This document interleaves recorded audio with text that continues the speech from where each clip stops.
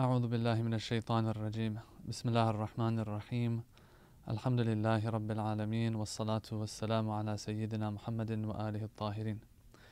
Assalamu alaikum wa rahmatullahi wa barakatuh, dear brothers and sisters, and thank you for tuning in to the A Lesson Per Page Quran program by Mizan Institute. We are inshallah planning to do things a little differently in this program. This program, of course, is going to be related to tafsir of Quran. But what we want to do here, and the goal is to cover as much area of the Quran as we can. And so for that, we've decided to try to draw and derive a lesson per every page of the Holy Quran. Now, of course, this won't do justice to the Holy Quran. The Holy Quran, sometimes each of its pages has many messages that one can take. But we want to take a step in the right direction of spending time and energy on this holy book. And for that, we want to at least get one lesson per page of the Holy Quran. I'm very excited to do this. This is something that we used to do back in the day when we were growing up in the Hawza, before we were old enough to actually go out for tabligh, or as they say, preaching and lecturing and all of that. When we were young, and the older ones, the senior ones, were out of the Hawza for that purpose in Ramadan, because back then the classes would be cancelled, so that in the month of Ramadan, so that people could go and actually do tabligh of Islam in different cities and villages and towns. And so the younger ones would stay back, and we would have Quran circles before iftar. We would have Quran circles where one of our teachers that we were really close to and we really loved, he would spend time with us. We would recite Quran, the juz of that day, and then he would give us a few pointers and points and stories and lessons from the different pages that we were covering. And so I found that very, very inspirational back then, growing up as a young Hawza student. And that's maybe the first actual proper exposure I got to tafsir of Quran. And it is what made me fall in love with the Quran. And I thought we could try to recreate that, inshallah, through this program. And so I ask Allah subhanahu wa ta'ala to give us the tawfiq to do that. When you cover a lot of area, instead of focusing on one surah or certain verses, although that is also necessary and a lot of benefit comes out of that as well, but when you actually try to cover as much area as you can as well, I think it gives you a very clearer idea and a stronger grasp of the overall message of this holy book, the Holy Quran. And so that is what we are after in this program. And so we will be going through every page and going by page number. And so I want the brothers and sisters to know that we are basing all of this on the Uthman Taha script of the Quran. Uthman Taha is a calligrapher who has gone very, very famous, and right now the Quran that he has written with his writing and script is the standard Quran usually you find everywhere amongst all the Muslims. And so that's the one that we will be going by when I say, for example, the lesson we learn on page 38. What is meant by page 38 is page 38 of the Uthman Taha Mus'haf, or the Uthman Taha script of the Mus'haf, inshallah. That's one point I wanted to make. The next point I want to make before we begin is that we will also be reading the Arabic of the verses. I will try my best to read them as slow as I can, so those of you who might want to follow along, you can do that. And so with that, inshallah, we ask Allah subhanahu wa ta'ala to help us and to bless us so that we can take away as much as we can from this holy book, inshallah ta'ala. And so with that, I want to begin with page number 1 of the Holy Quran. Page number 1 of the Holy Quran begins with Surah Fatiha and is dedicated to Surah Fatiha. Surah Fatiha has, of course, a lot that we can talk about and many, many messages in it and lessons that can be taken away. But I want to start off with the verse that I feel I really want to take some inspiration from today, and that is verse number 1 of Surah Al-Fatiha. So page number 1 is going to be dedicated to the first verse, which has to do with praise of Allah and how all praise is due to Allah. When we are looking at the verse itself, what we find is that the verse itself, it says, Alhamdulillahi Rabbil Alameen. You don't find in this verse that it says, Kullul Hamd Lillahi Rabbil Alameen, that all of praise is due to Allah subhanahu wa ta'ala. Okay? And so the question begs to be answered, that why is it that in the translations they'll write all praise belongs to Allah? It seems to be saying praise belongs to Allah subhanahu wa ta'ala. In other words, I am praising God. Yes? I am praising Allah subhanahu wa ta'ala because He's great, but there's other things out there too that I can praise as well. Yes, Allah will have the most praise. But why is it that when we translate the verse, we translate it as if it is saying Kullul hamd lillah, all praise and beauty belongs to Allah subhanahu wa ta'ala. Yes? The reason for that, our scholars have explained. Scholars, great scholars like Allama Tabatabai, when they do tafsir of these verses, they have explained that there is another verse that allows us to understand that if there's any praise out there, it belongs to Allah subhanahu wa ta'ala. What is that verse? We have another verse in the Quran. It says, الَّذِي أَحْسَنَ كُلَّ شَيْءٍ خَلَقَهُ, the one who has made very good, very beautiful, everything He has created. So if I am going to, for example, praise a flower, when I look at a flower and I find it very beautiful, I find somebody praiseworthy for what they've done or what they're doing. What needs to happen here, and what I have to understand, is that is this thing, is this object, is this person, are they at the end of the day a creation of Allah or not? If they are a creation of Allah subhanahu wa ta'ala, then the verse الَّذِي أَحْسَنَ كُلَّ شَيْءٍ خَلَقَهُ will apply to that person or that object or that thing that's praiseworthy, whatever it is. Anything you can label as a creation of Allah, a creature of Allah subhanahu wa ta'ala, if there's any room for praise for that thing, that person, that virtue or merit, it originally belongs to who? Belongs to Allah subhanahu wa ta'ala. Alright? So if I see a flower, and that's a very beautiful flower, it smells so good, it looks so good, it looks so nice, look at the vibrant color in it, and I praise it, what a beautiful flower, look at all the beauty. Everything I'm saying in reality belongs to who? Belongs to Allah subhanahu wa ta'ala. Why? Because that is His creation, number one.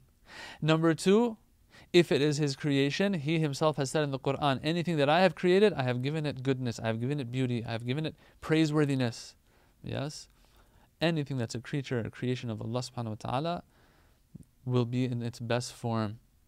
And so any praise that it will get actually goes back to Allah subhanahu wa ta'ala. So this understanding that some might have that, Alhamdulillahi Rabbil Alameen means, we thank Allah. Alhamdulillah means thank you, O Allah. Or Alhamdulillah means, Allah, you're praiseworthy. Just like, there are other things that are praiseworthy. If your praiseworthiness is at the level of 1,000, others will be at the level of 100.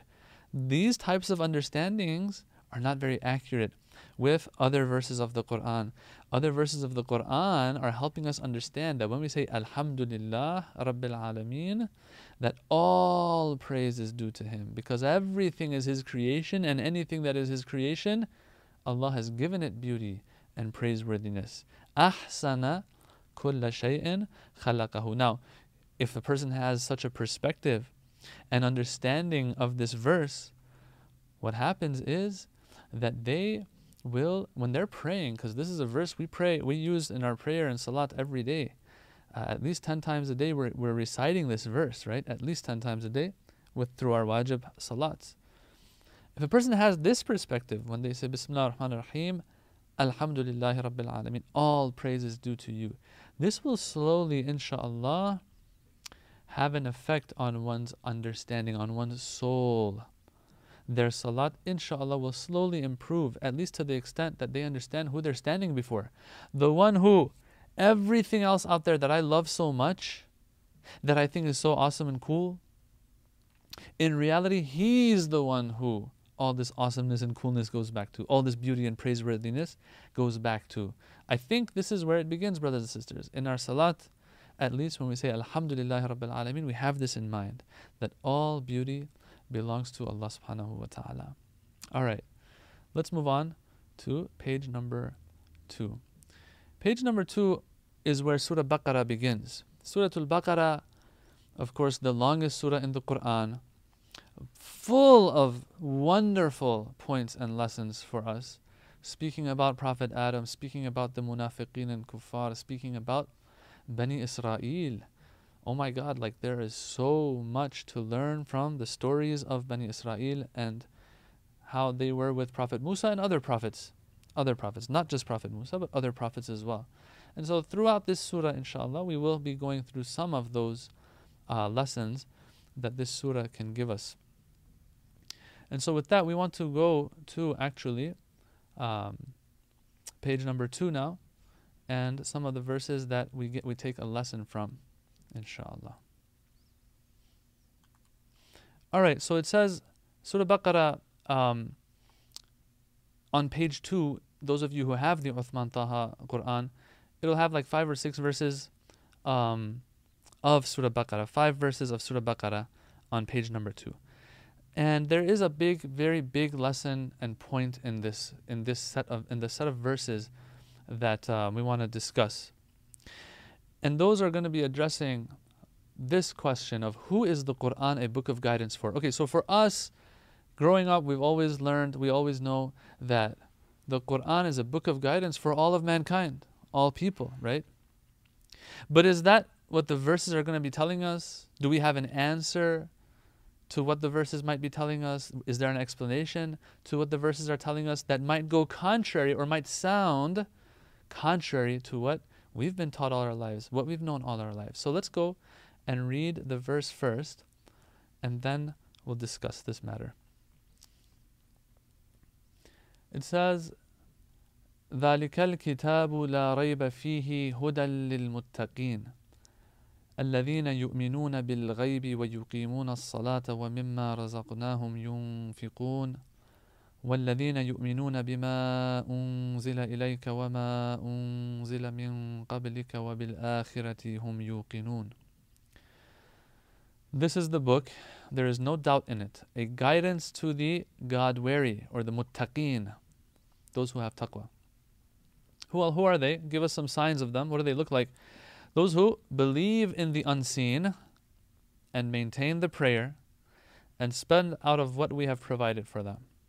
And who believe in what has been sent down to you and what was sent down before you and are certain of the hereafter. Alright, so when we look at this verse, what do we see here? Well, there might be a little problem here for some. Why is that? Because we have learned all our lives that the Quran is a book of guidance for all of mankind. But in the verse, it says, and this is verse number 2, it says, ذَلِكَ الْكِتَابُ لَا رَيْبَ فِيهِ هُدًى لِلْمُتَّقِينَ. It is a book of guidance for those who have taqwa. Well, okay, usually our understanding of taqwa or a person who is muttaqi is that they have God-wariness. That means they believe in God, okay? They believe in Islam, and also because they fear God, they are God-wary. They are careful not to cross the red lines of God. The wajib and harams of God are observed by them. This is the meaning of having taqwa, or this is what having taqwa entails. Okay, so when you say that this is a book of guidance for the muttaqeen, it sounds like you're limiting the Quran to who? To those who are Muslim already. In other words, it's as if the verse is saying that this is not a book of guidance for all of mankind. It's only for the religious ones. What's going on here? Well, our scholars have explained that there are different levels and stages of having fear of God, of God-wariness. We have to understand this. And it's a very subtle point here that we have to remember. Disbelievers, or you want to say those who are not, who have not embraced Islam, for example, they're of two types.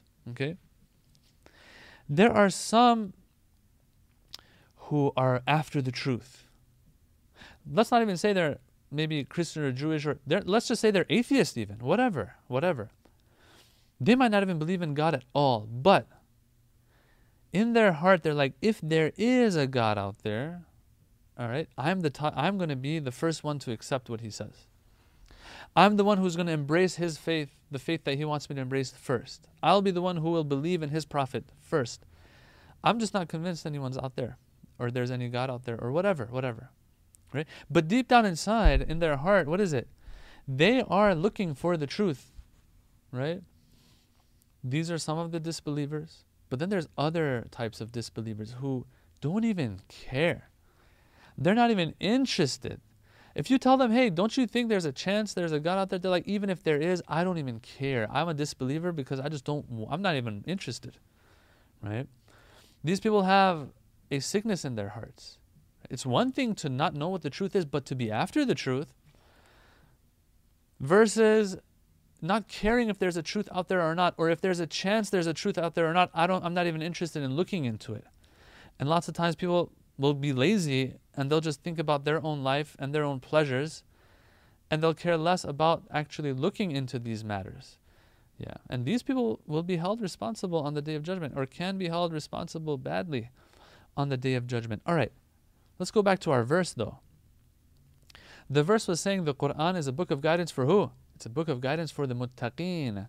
Our scholars, our mufassirin, have explained that what is meant by muttaqeen here is anyone who has a little ounce of fear of God in them. Right?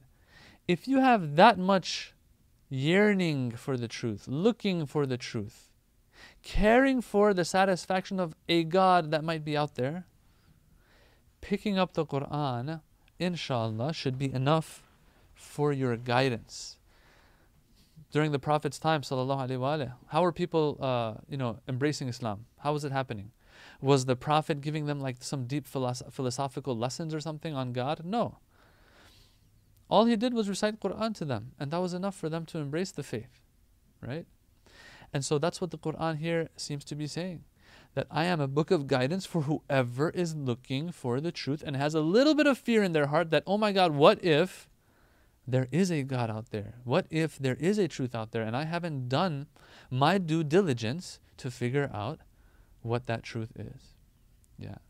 And so these people will hopefully find some light in the Quran, find some guidance in the Quran. Now someone might say, but look, we see a lot of people out there who are after the truth, who might look into Islam, but they just won't accept it in the end. What about that?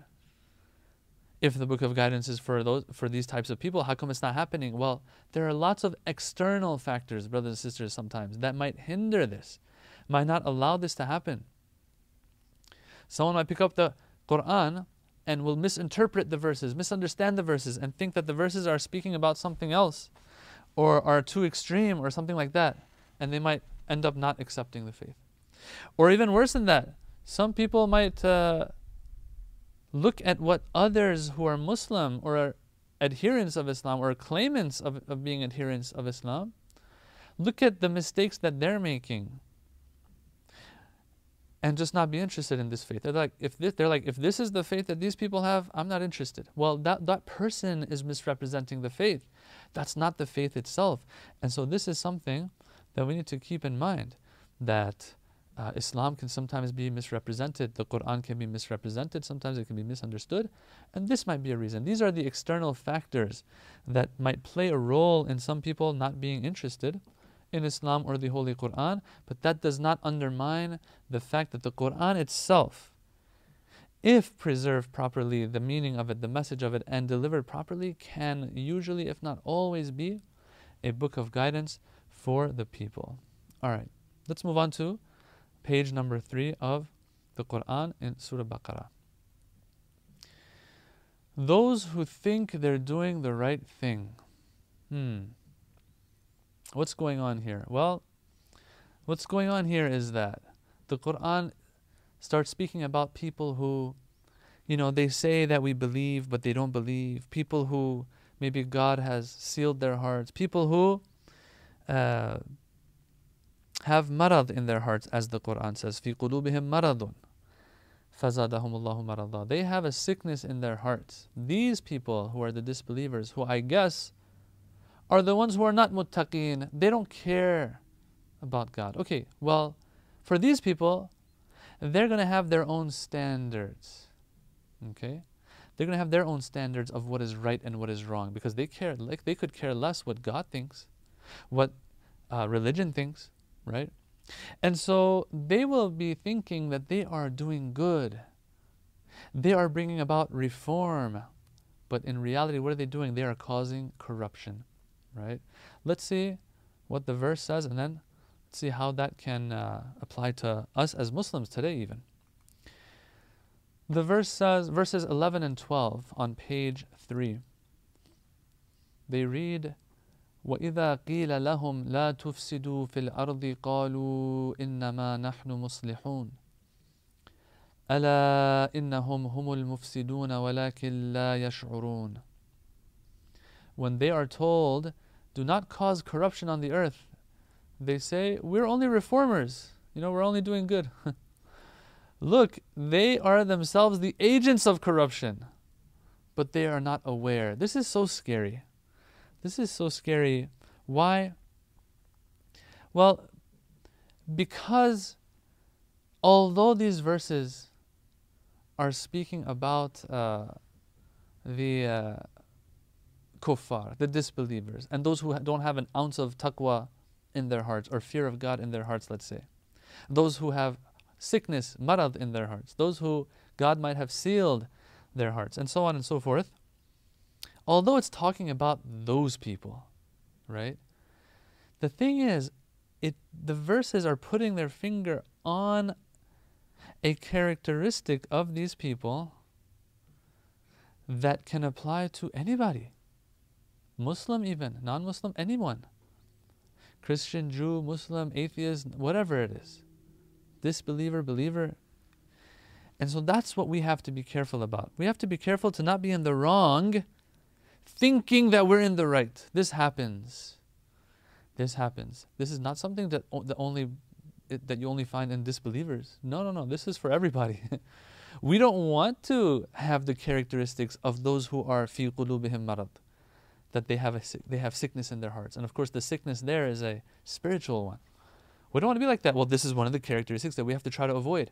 Try to avoid feeling that we're always right and we're in the right, everyone else is in the wrong. While it's the exact opposite. We are in the wrong. We are the one agents of corruption. Right? Well, how can we prevent something like this? Well, first of all, we have to get our standards straight. What is my standard for knowing what is right and what is wrong, so that I don't cause corruption thinking I'm bringing about reform? God forbid. I have to fix the standards. How do I fix the standards? I have to be in line with Islam. How do I make sure I'm in line with Islam and Islamic teachings and the wajib and haram of Allah subhanahu wa ta'ala? How do I know that? Well, I have to educate myself. I have to read. I have to study. I have to study the Quran. I have to study the books of the Maraja and so on and so forth, at least, so that I know right from wrong, Some people, it's unfortunate, and I don't like saying this, but that for them, there are other priorities in life when it comes to spending their time, their extra time elsewhere. It's fine to have leisure and all that kind of stuff, recreation, it's all good. But do we spend at least the amount of time that's necessary to know right from wrong in Islam? Yeah? Or at least ask. So either we need to educate ourselves through reading and studying and all of that, which is wonderful, or at least, what do? Well, at least what we do is we sit in the presence of the scholars and the greats, right? To learn from them, to see what they give precedence and priority to. Sometimes a person, what they're doing isn't wrong necessarily, but the amount of time and energy they're pouring into something is not one of the priorities of Islam. And so when you tell them, like, no, don't worry, we're doing what we need to do, we're doing this program or that lecture or so on and so forth. All right, well, what are you talking about? We're talking about this, we're doing that.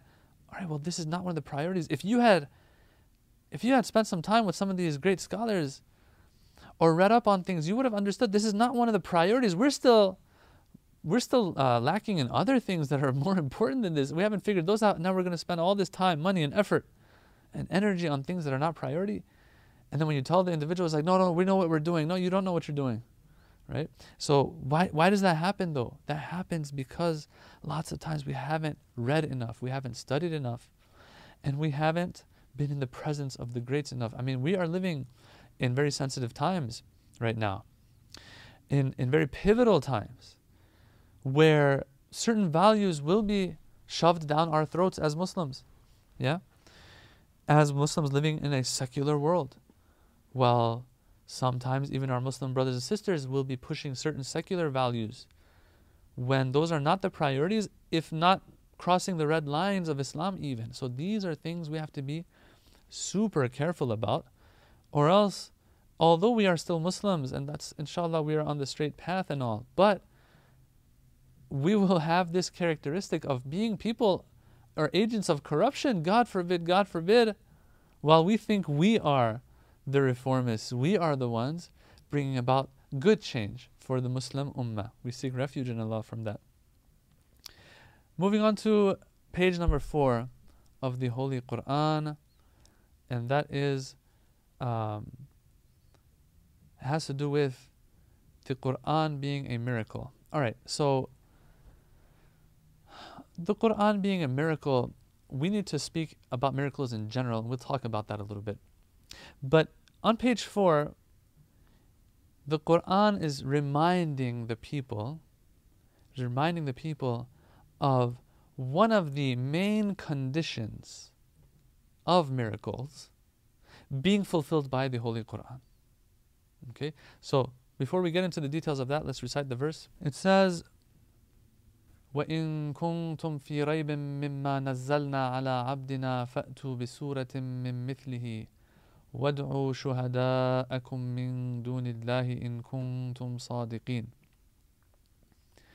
And if you are in doubt concerning what we have sent down to our servant, then bring a surah like it and invoke your helpers besides Allah, should you be truthful. If you're really right about what you're claiming, let's see you bring a Quran like this one. Now, this verse here, verse 23, actually is pretty cool because it's not saying bring a Quran like this one. What's it saying? It's saying bring a surah like this one. Okay, let's talk about miracles here a little bit. When Allah sends down prophets, they come and tell the people that, hey, I'm a prophet of God, listen to me. That's what they want from the people. They want from the people's attention and obedience. Yeah, that's what they want from the people. And so the problem here, or the challenge, is that anyone can come and say and claim that I'm a prophet, right? Anyone can claim that they're a prophet. What is the measuring stick that one is supposed to use to gauge the truthfulness of a claimant of prophethood? Right? Think about it. Someone knocks on your door. Hey, what's up? How's it going? Just wanted to let you know I'm a prophet of God. Are you just going to be like, yeah, I've known you for a while and you're a good guy. You're probably right. You are a prophet. Is that how we accept it? Their claim of prophethood? No, that's not how anyone does it. But rather what we do is we understand for ourselves that if God is going to actually send someone to us as a prophet, right? What he's going to have to do with this individual that is claiming to be linked to the divine, to be linked to the heavens, is to give him something special that he can show me and you and everyone else that proves that he's truthful in his claim of being linked to God. Or else there is no other way for us to be 100% sure that someone, is truthful in their claim. All right, so they have to do something very extraordinary. But the question here that also comes up is, well, is any extraordinary act going to be enough, and is it going to cut it for me to be able to accept the claim of someone being a prophet? Or does that extraordinary act have to be in a way that no one else can do something like it? It has to be such that no one else can counter it. That's how it's supposed to be. Think about it. All right, let's talk about Prophet Musa alayhi salam. Okay, think about it. All the sorcerers, we all know this story, right? The story of the sorcerers and Musa alayhi salam. All their sorcerers have gathered. Fir'aun is sitting on his throne watching as well, right? And we are going to have a contest between Prophet Musa and the sorcerers.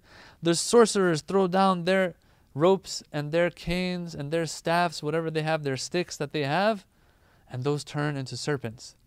And then Prophet Musa throws his staff, and that is also turning into a serpent.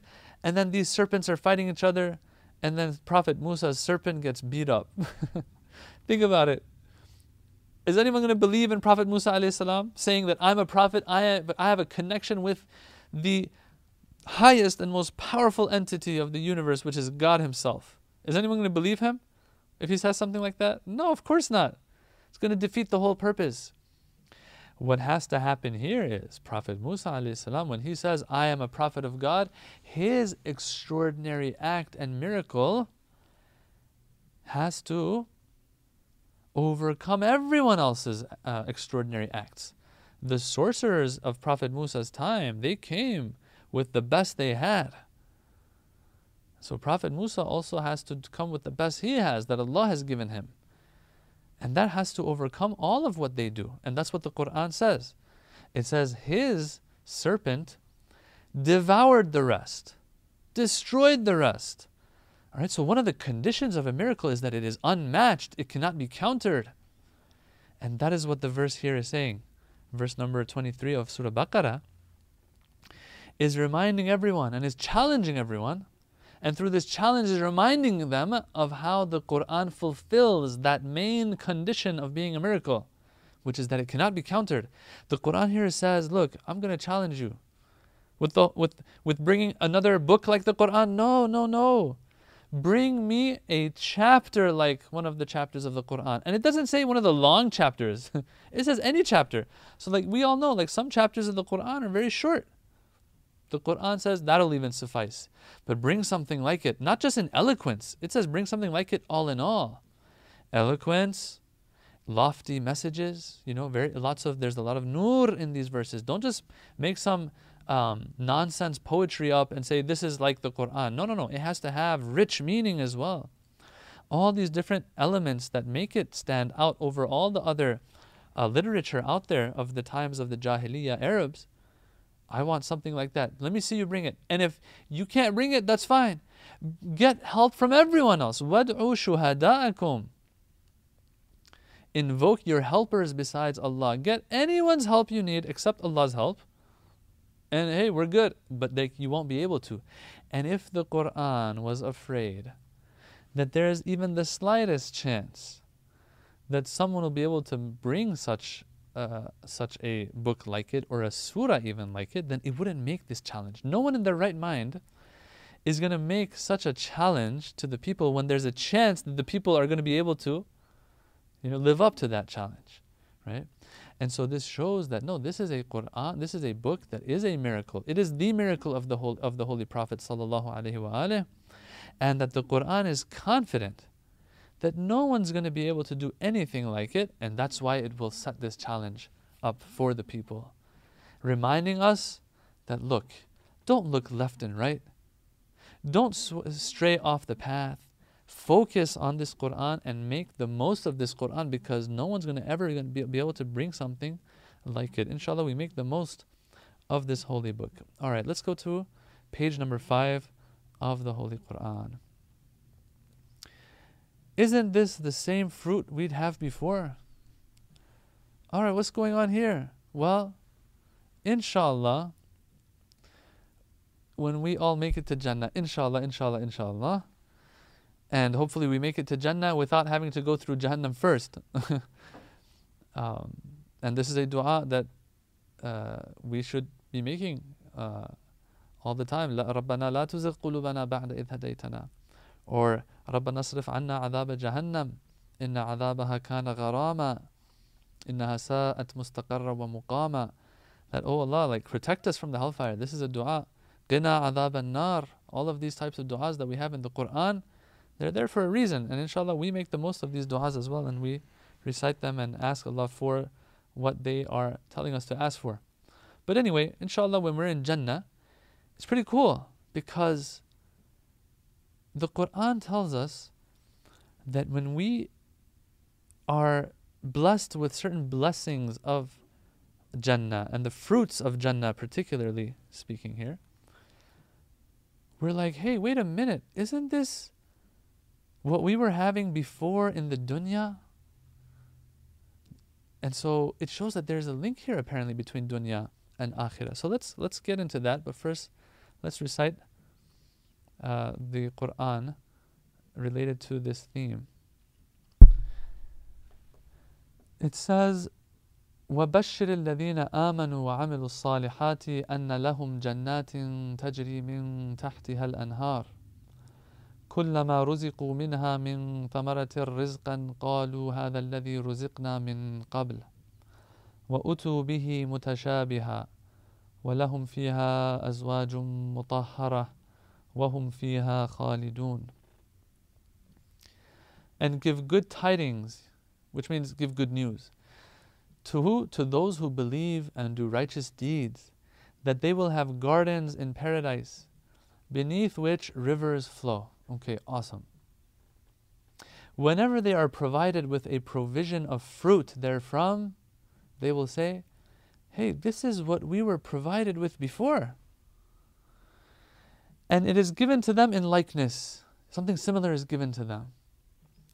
And they will have therein purified spouses, and they will abide therein eternally. Wonderful. What's going on here? As I said, it's not like, it seems like, based on these verses and other verses that I'm going to share with you, that we will be given the fruits of Jannah, inshallah, when we're there. We'll be given the same, similar fruits of what we had here in this dunya, not something like totally different, it seems. Okay? I want to share with you another verse that kind of sheds more light on this idea. This is Surah A'raf, verse 32. In Surah A'raf, verse 32, it says, قُلْ مَنْ حَرَّمَ زِينَةَ اللَّهِ الَّتِي أَخْرَجَ لِعِبَادِهِ وَالطَّيِّبَاتِ مِنَ الرِّزْقِ قُلْ هِيَ لِلَّذِينَ آمَنُوا فِي الْحَيَاةِ الدُّنْيَا خَالِصَةً يَوْمَ الْقِيَامَةِ. Alright? That apparently in that time, and this happens all the time, things that are not haram, things that are halal, things that are pure, they are of the tayyibat. Sometimes our people, for some reason, who might want to be a little extra spiritual, when it might not be necessary, will make those things, will deprive themselves of those things. And not just themselves, they sometimes might impose it on their families or whoever else that might listen to them. No. There are beautiful things in this world. There are tayyib, pure things in this world Allah has created for us to use and consume and benefit from and take pleasure in, halal pleasure in.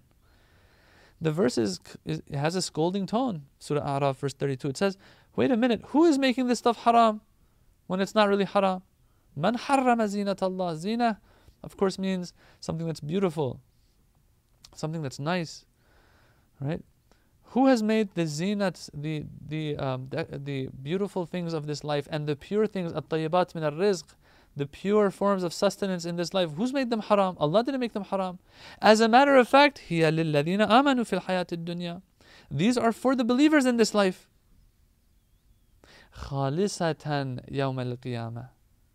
This is the part I want to cite that's going to help us understand one of these lessons of page 5 of the Quran that we get from verse 25 of Surah Baqarah. It says, look, these things that God has created, the pure things, the beautiful things of this life, these are for the believers. Khalisatan yawm al-qiyamah. The pure version of it, if you may perfect version of it is for them on the day of judgment, the hereafter. So don't you hate it when you go to the grocery store, you buy a box of strawberries, they're looking really good on the top. You go home, only to find that on the bottom they're all rotten. Don't you hate it when there's this fruit that you really enjoy, but there's these bitter seeds in them, or in it, that as you go through the sweetness of that fruit, it is all ruined for you because your teeth crunch through those bitter seeds in them. I'm just giving examples here, okay? All right. Someone might say, well, nowadays we have discovered how to make fruit or grow fruit that doesn't have seeds in it. Well, good for you. This is just an example, okay? It's just an example here that we're talking about. What I'm trying to say is that these fruits that we have here and other pure sustenance that we have here and the beauties that we have here, the purest version of it, the most perfect version of it, or the perfect version of it, if you may, we will be benefiting from Yawm al-Qiyamah and in the day of judgment and the hereafter, inshallah in Jannah. And so these people, when they're eating that fruit, they're like, wait a minute here. This is what we were provided with before. It's like the same thing. And the Quran says, we're going to give them some similar stuff. Why? Because it was for them in the life of the dunya, but it wasn't the perfect version of it. Here, now have the perfect version of it. And you want me to add more to it, brothers and sisters? You want to make it even better? Well, the Quran says in another verse, وَدَنَا الْجَنَّتَيْنِ دَانِ, that the fruit of the trees of Jannah and the gardens of Jannah is what? Is close by. It's not like you got to go climb a ladder, pick that fruit, maybe you get pricked by some of the thorns and maybe fall off the ladder, God forbid, and break something in your body. No, don't worry about it. دَنَا الْجَنَّتَيْنِ دَانِ, that the fruit of the gardens, now those verses are talking about specific gardens, 2 specific gardens, but all in all, these fruits are very accessible. Maybe you just point to it and you say, come to me, Habibi, and it comes to you, this fruit. Or not even that much effort is needed, because when you point your finger and you actually say, come to me, maybe that's a calorie or half a calorie burnt. Who wants to burn calories in Jannah? Maybe you just have to will it and it will come, that type of thing. So what I get out of this, which is pretty cool, is, in addition to everything we said so far, is that it seems that there is a link between Jannah and the hereafter and even this dunya. There's somewhat of a link. Now, how strong or weak of a link there is, God knows. What type of link it is, what you get out of this link, we don't know exactly. But there are verses throughout the Quran sprinkled that show that there is a link. It's not like Akhirah and Yawm al-Qiyamah is totally separate from dunya either. There are some subtle links here and there, but this is something that the Ahlul Bayt have to teach to us. Our scholars have to teach to us, and they have, of course.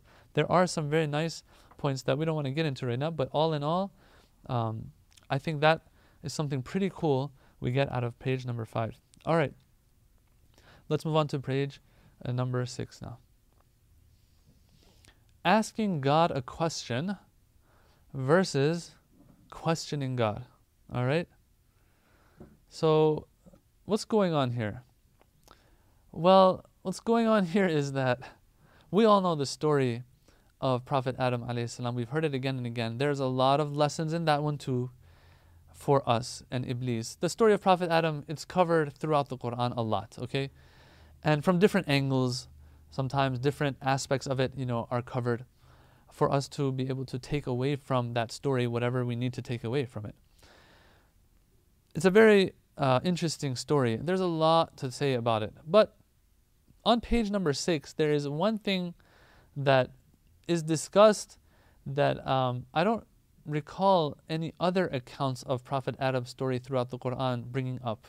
And that is the dialogue that takes place between Allah subhanahu wa ta'ala and the angels that are present when Allah sort of, you can say, announces his decision to have a Khalifa on earth. إِنِّي جَاعِلٌ فِي الْأَرْضِ خَلِيفَةً, that I'm going to put a Khalifa on the face of the earth. So there's a dialogue that happens between the angels and Allah subhanahu wa ta'ala.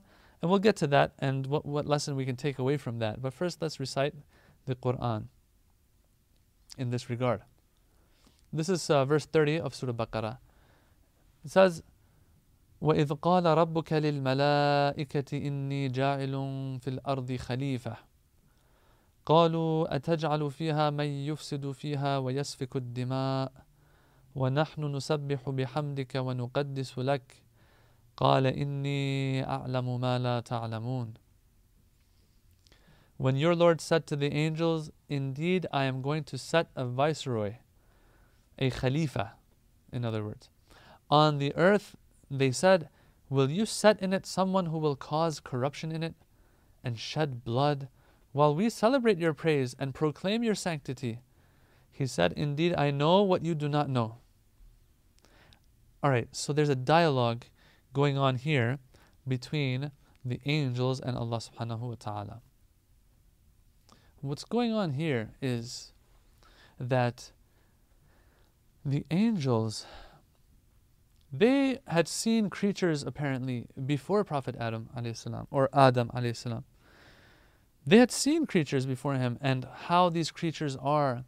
Now, what these creatures were exactly, there are discussions on that. Who are these angels exactly talking about? But all in all, they noticed one thing about these creatures, that they shed each other's blood. They do dhulm to each other. They oppress each other. So the angels, they're thinking to themselves, okay, God is creating someone as his khalifa. But look, why would you want to do something like that? If you want to do something like that, first of all, you got to create someone who actually can be your proper representative. All we're seeing of creatures so far is that all they do is shed blood. That's all we see. They said, will you set in it someone who will cause corruption and shed blood? Right, so that's all we're seeing. So that guy, if you're creating someone, we're afraid that they're not going to fit that description that you're after. And at the same time, we are, it seems, fitting that description of Khalifa, which is what? Which is celebrating your praise, proclaiming your sanctity. Yeah. نُسَبِّحُ بِحَمْدِكَ نُقَدِّسُ لَكَ. So what's the point of all this? So they asked the question from who? Not from, any normal person, not even from marja' taqleed, not even from an imam or a prophet, from God himself. They asked the question regarding something God wants to do. Does the Quran scold them? Nope. This is very interesting and hope-inspiring. Why? Because they asked the question. Now Allah didn't want to necessarily answer them right away. So what did Allah say? Inni a'lamu ma la ta'lamun. I know something you don't know. In other words, don't worry about it. Okay? This is my business. I know what I'm doing. And that's it. What did the angels do after that? They didn't. The dialogue ends there. The discussion does not continue. They do not argue with God. In other words, they don't question God. There's a difference between asking a question and questioning. And this is what I want to talk about. The Quran didn't scold them for asking a question. But there was one person amongst them by the name of Iblis who didn't ask a question. But what did he do? He questioned God's decision. God said, bow down to Adam. Usjudu li Adam. Shaitan, which was known then by the name of Iblis, he didn't say, oh Allah, can you explain to me, what's going on here? What did he say instead? He said, no, I'm not gonna. He questioned God and God's authority. And not only that, he started arguing with God. Why should I prostrate when I'm made from fire? He's made from clay. Of course, fire is higher than clay. Why should I prostrate? Wait a second here. Are you asking a question or are you questioning God? Well, clearly it was the second. And that is what got him kicked out of wherever he was and that level of awesomeness that he had. Unfortunately, he failed. Why? Because he questioned instead of asking a question. There's a big difference between these two, although, they sound similar, right? And I'm pretty sure you all know what I did there by using these two phrases: questioning God versus asking God a question.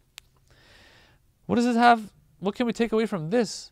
Well, brothers and sisters, there is so much out there of Islam that we don't know the reasons for. And sometimes you get the feeling that Allah wants it to be like this. It's part of the test. Are these people going to listen to me or not? At the end of the day, I am God. They acknowledge that. And I have certain commands for them. They acknowledge that too. Are they going to come up with excuses? Are they going to question what I have said and all of that? Or not?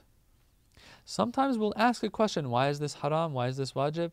What's the philosophy behind this? What's the wisdom behind that? If we find an answer, for example, in our hadiths, our scholars have an answer, they'll give it to us. Why not? But if it has not been explained and clarified to us in our sources, for example, or if I'm living during the time of an imam and I ask the imam or I ask the Holy Prophet ﷺ, and he says, don't worry about it, just do it like this. Fajr salat has to be 2 rak'ah. Just do it like that. What am I going to do? Am I going to question now? If I ask a question and I don't get an answer or I can't find an answer, do I start questioning the rule itself? That's where we have to be very careful. And this is why our scholars will say that it is so important that even if someone is struggling with the commands of Allah, with the wajib and haram of Allah, that at least, what do? At least they're careful not to say that, you know what, I don't even think this is haram. I think this is from 1400 years ago. Well, are you saying this or is your marja saying this? If your marja says, I have come to the conclusion that this ruling was something that was applicable to the time of the Prophet ﷺ, it's not applicable to our time today, okay, fine. He's the expert, right? He's the expert. He's gone to the sources. I trust him, and I trust that he, when he is, issuing a verdict like this, that he is doing it with the best intentions in mind, right? But if I'm coming to this conclusion, who am I? I'm not an expert in this, and so I have to be careful. Instead of saying, no, wait a minute, why is this haram to even begin with? At least to say, oh Allah, this is the ruling that we have right now. And it's a hard one, and I'm struggling with it. Yeah? Forgive me, and I'll try. I really want to try my best to, inshallah, one day not commit such a sin. This, our scholars are always saying, is better and has more value in the eyes of Allah. That you at least acknowledge that this is what Allah wants from me. And then, okay, if you're struggling with it, oh Allah, forgive me. Like, this is something that even Ahlul Bayt in their du'as, for example, Imam Sajjad alayhi salam in his du'as, you'll find it. He says, khati'atun aradat. It is something that happened. It is a mistake that I made. Oh Allah, I acknowledge it's a mistake. I'm not going to question the rule that I might have trampled and not observed. In what I'm going to do actually is going to question myself. I'm going to say it was a mistake on my part, or else you know what you're doing. You are entitled to do whatever you think you need to do because you are, at the end of the day, you are God. This is the right perspective to have, or else we are traversing, God forbid, traversing the path that Iblis took, which was one of not asking a question, but rather questioning. And we don't want that to ever happen. We ask Allah so that that never happens at least, and we seek refuge in Allah from that. I think that should be enough for today, and we will continue our discussion tomorrow in our next session, starting from page number 7 of the Holy Quran. Walhamdulillahi Rabbil Alameen. Wassalamu alaikum wa rahmatullahi wa barakatuh.